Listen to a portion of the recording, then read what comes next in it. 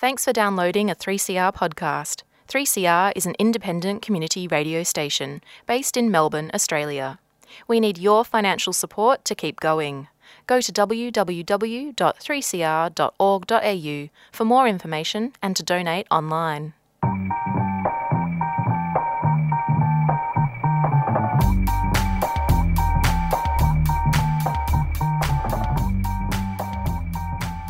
Welcome to Women on the Line, one of Community Radio's national women's current affairs programs, produced and presented at 3CR Community Radio in Melbourne and broadcast nationally on the Community Radio Network. I'm Arich Nord. Women on the Line acknowledges this program is produced and presented on the stolen lands of the Wurundjeri peoples of the Kulin Nations. We'd like to pay respects to elders past, present and becoming, as well as any First Nations listeners.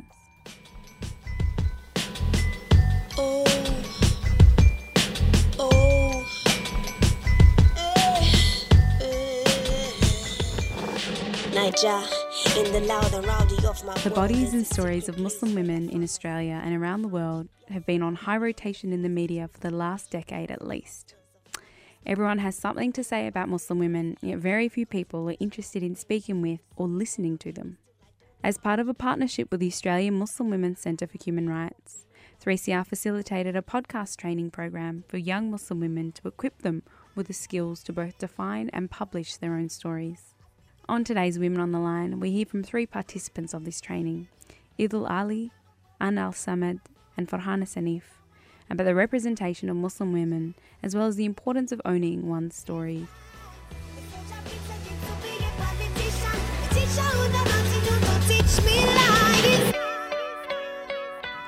I think we're lacking in all forms of media. I think often there's people speaking on behalf of us, experts, people who think because they've studied us or their job requires working with our communities that they know what we want and need. I think personally we're experts in our communities and experts in ourselves. I think it's really important that when we have one form of representation, then not only is it not fair for all of us in the community, it's really unfair on them because they have to represent so many people.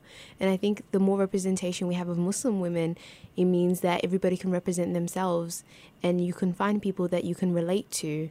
And if you can't find anybody you can relate to, then you need to be up there. Because of course there's like so much intersectionality. Just doing this program with all these women, we are all very different.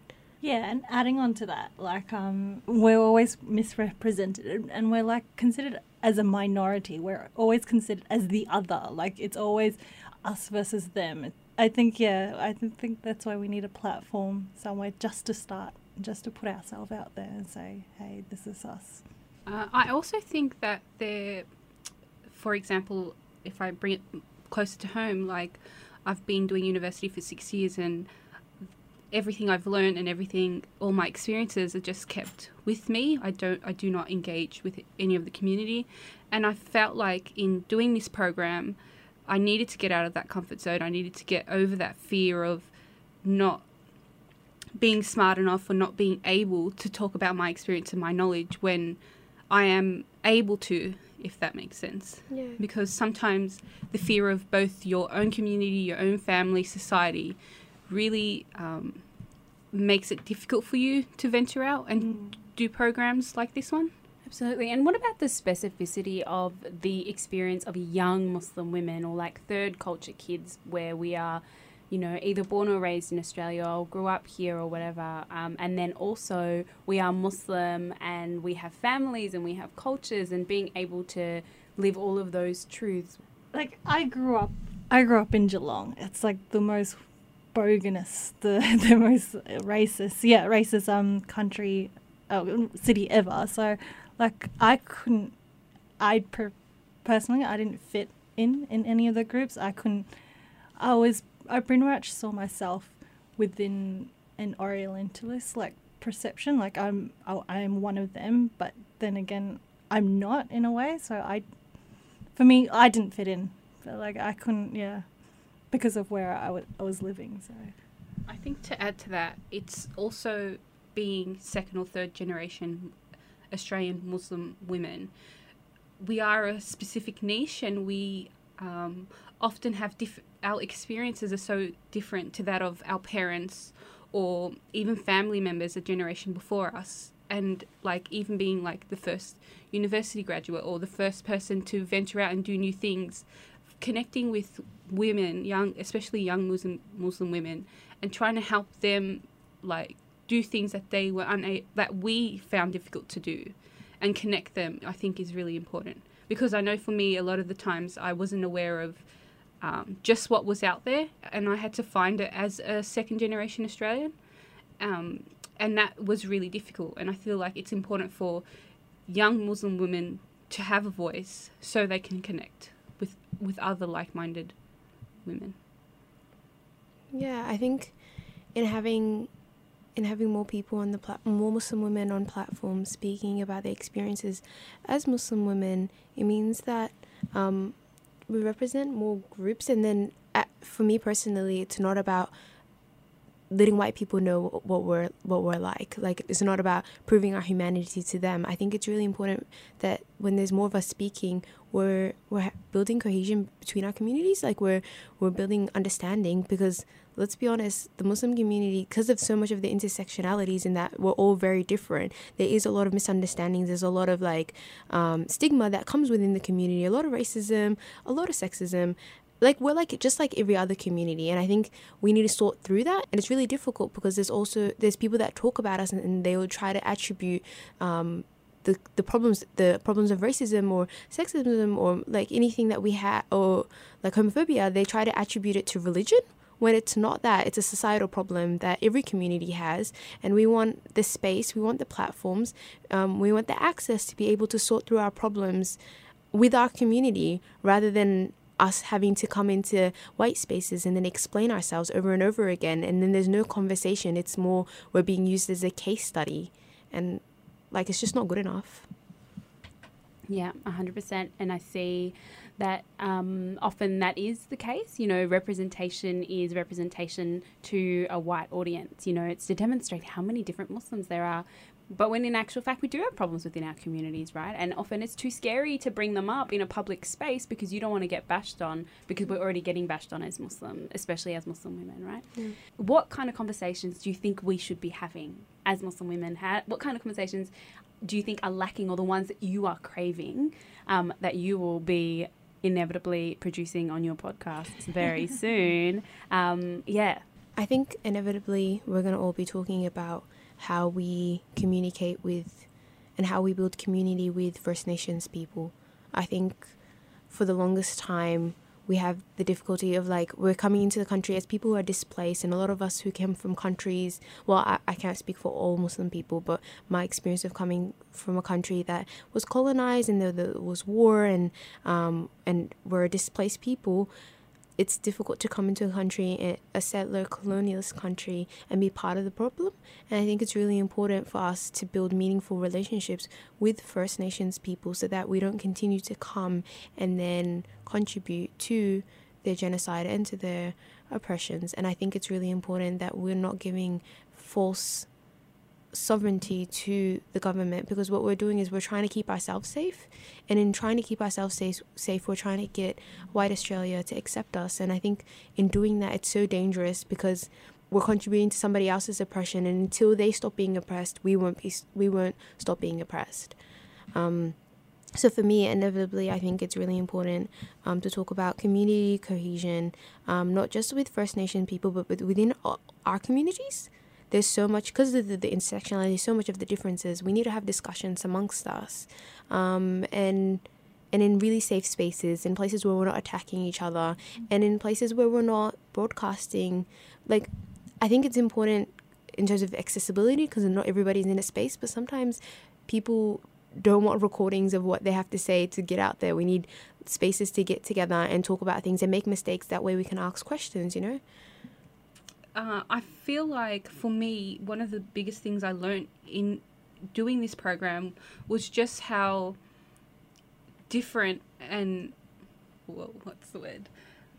Like how different everyone's experience is, and learning about different cultures and how they see, even just within Islam and the community, and just the inherent racism in some of the communities I was not aware of. And I feel like opening the discussion of being aware of yourself and being aware of seeing other people suffering, because for sure I did not believe that in the community there was racism. I thought if you were Muslim, the Muslims will look after you, but that's not the case, which I've only found out through talking to people of different cultures outside of mine, people of different communities. And I feel like bringing the differences and talking about them really makes you more aware of not only yourself, but what you're also projecting out in the world.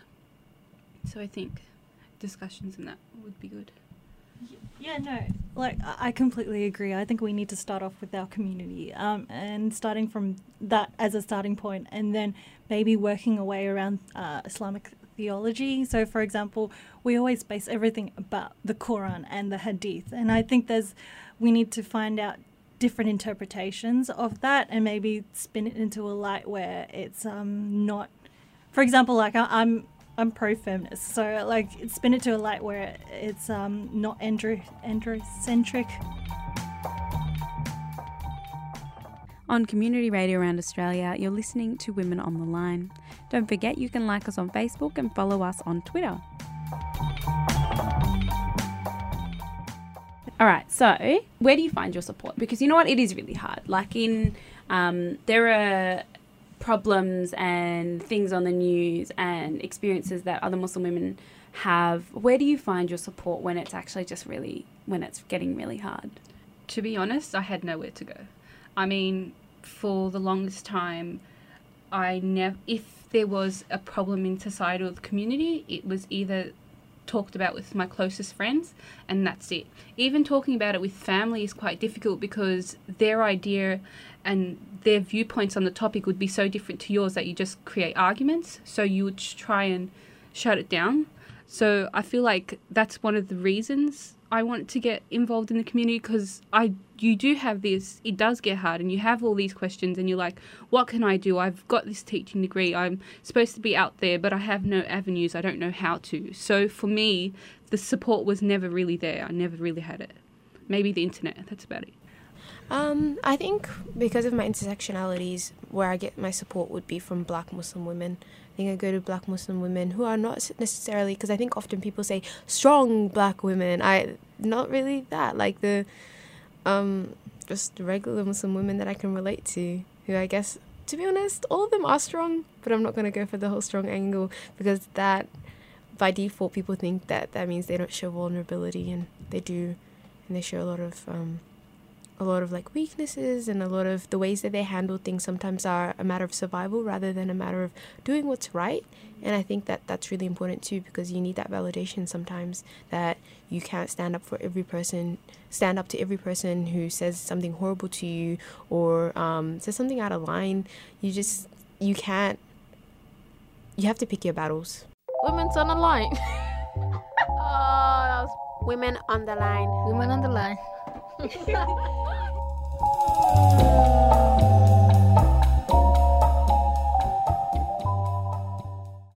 Okay, so what are some things that we are obsessing over at the moment that are, not necessarily Muslim women related, just music or films or whatever it is? Where are we? What's exciting us right now? I have a million things, but please. Listen, Stormzy's coming to Australia.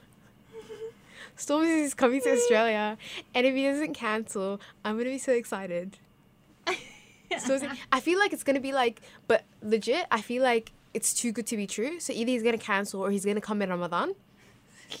So like in my heart, like I could just feel it coming. Like I can tell he's going to pull some shit like that. And he's dating a Somali girl, so he should know better. So if he does some shit like that, but low-key he might, because it's Australia, like, and she's like over there, so she's gonna be like, I don't give a shit about Australia. So next thing you know, I can confirm that it's not in Ramadan. I already checked. It's good. It's in July. We're that. actually fine. Yeah, so that's cool. Can you please explain who exactly this Stormzy character is? So Stormzy is this UK rapper. He's a very talented young man who's Somali by association. He's married. He's married. I already went one step ahead.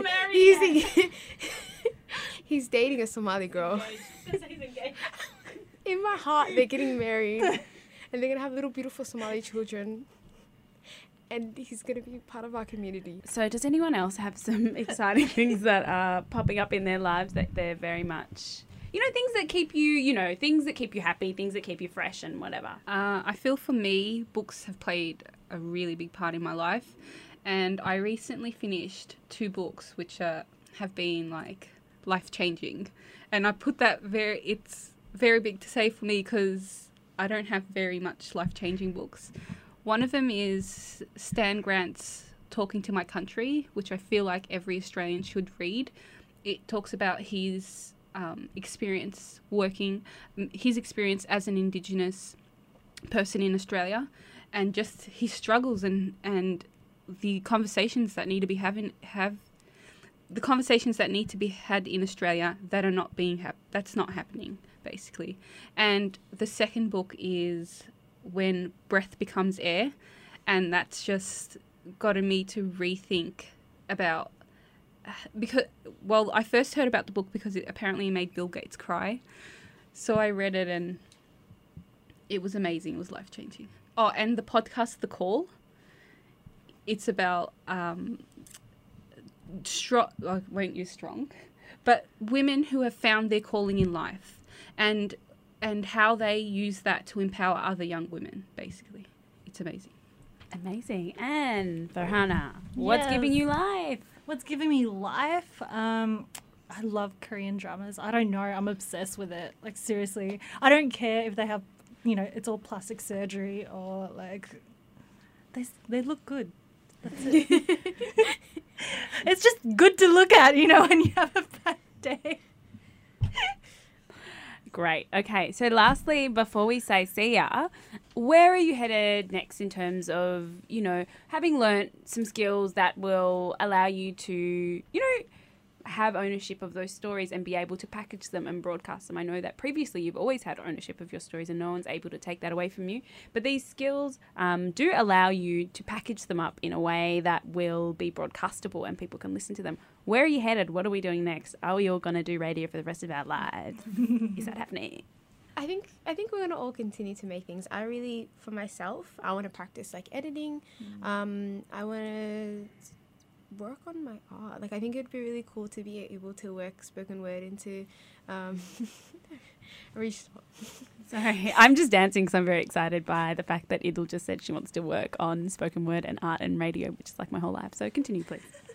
Following in your footsteps. See, Black women out here. Thank you.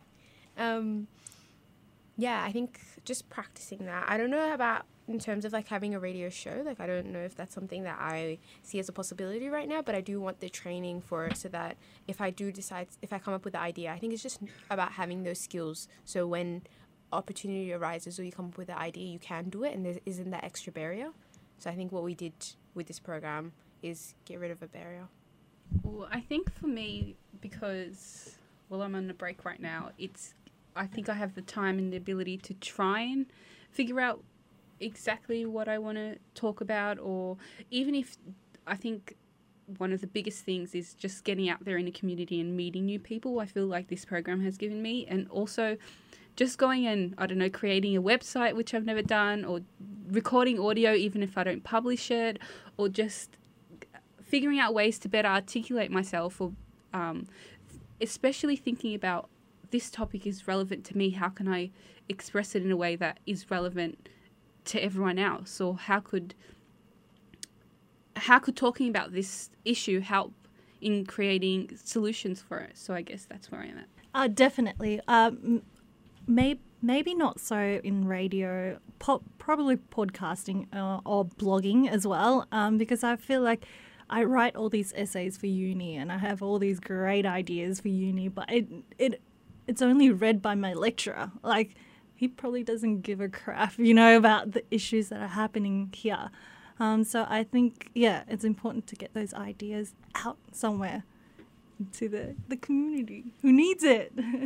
Okay, thank you so much, Idil, Anna and Farhana, for being here, for doing this amazing project, for coming in and say hi. Also, shout out to the amazing rest of the women who are part of the podcast project, who are also in the room with us right now. Thank you so much for doing amazing things. Thank you. Thank you for having us.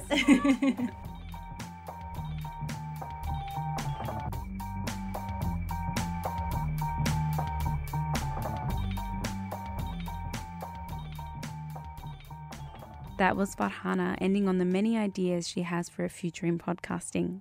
For more information about the Australian Muslim Women's Centre for Human Rights, you can jump on their website.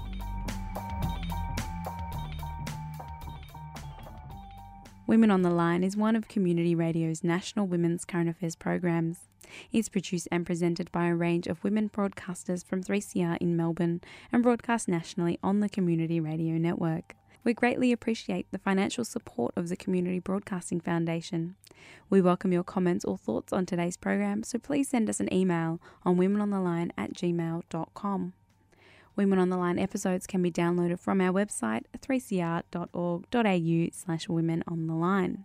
The theme music for Women on the Line is Slideshow at Free University by Le Tigre, and the feature song for today's episode is Soul is Heavy by Nigerian rapper Nneka. Thanks for listening today. I'm Arij Noor, and I hope you can tune in again next time. Niger, in the loud and rowdy of my world, there's a secret place where I find myself. Can I find you, Biafra? The noise of horns of thirsty Nigerians, of hustlers, of mothers.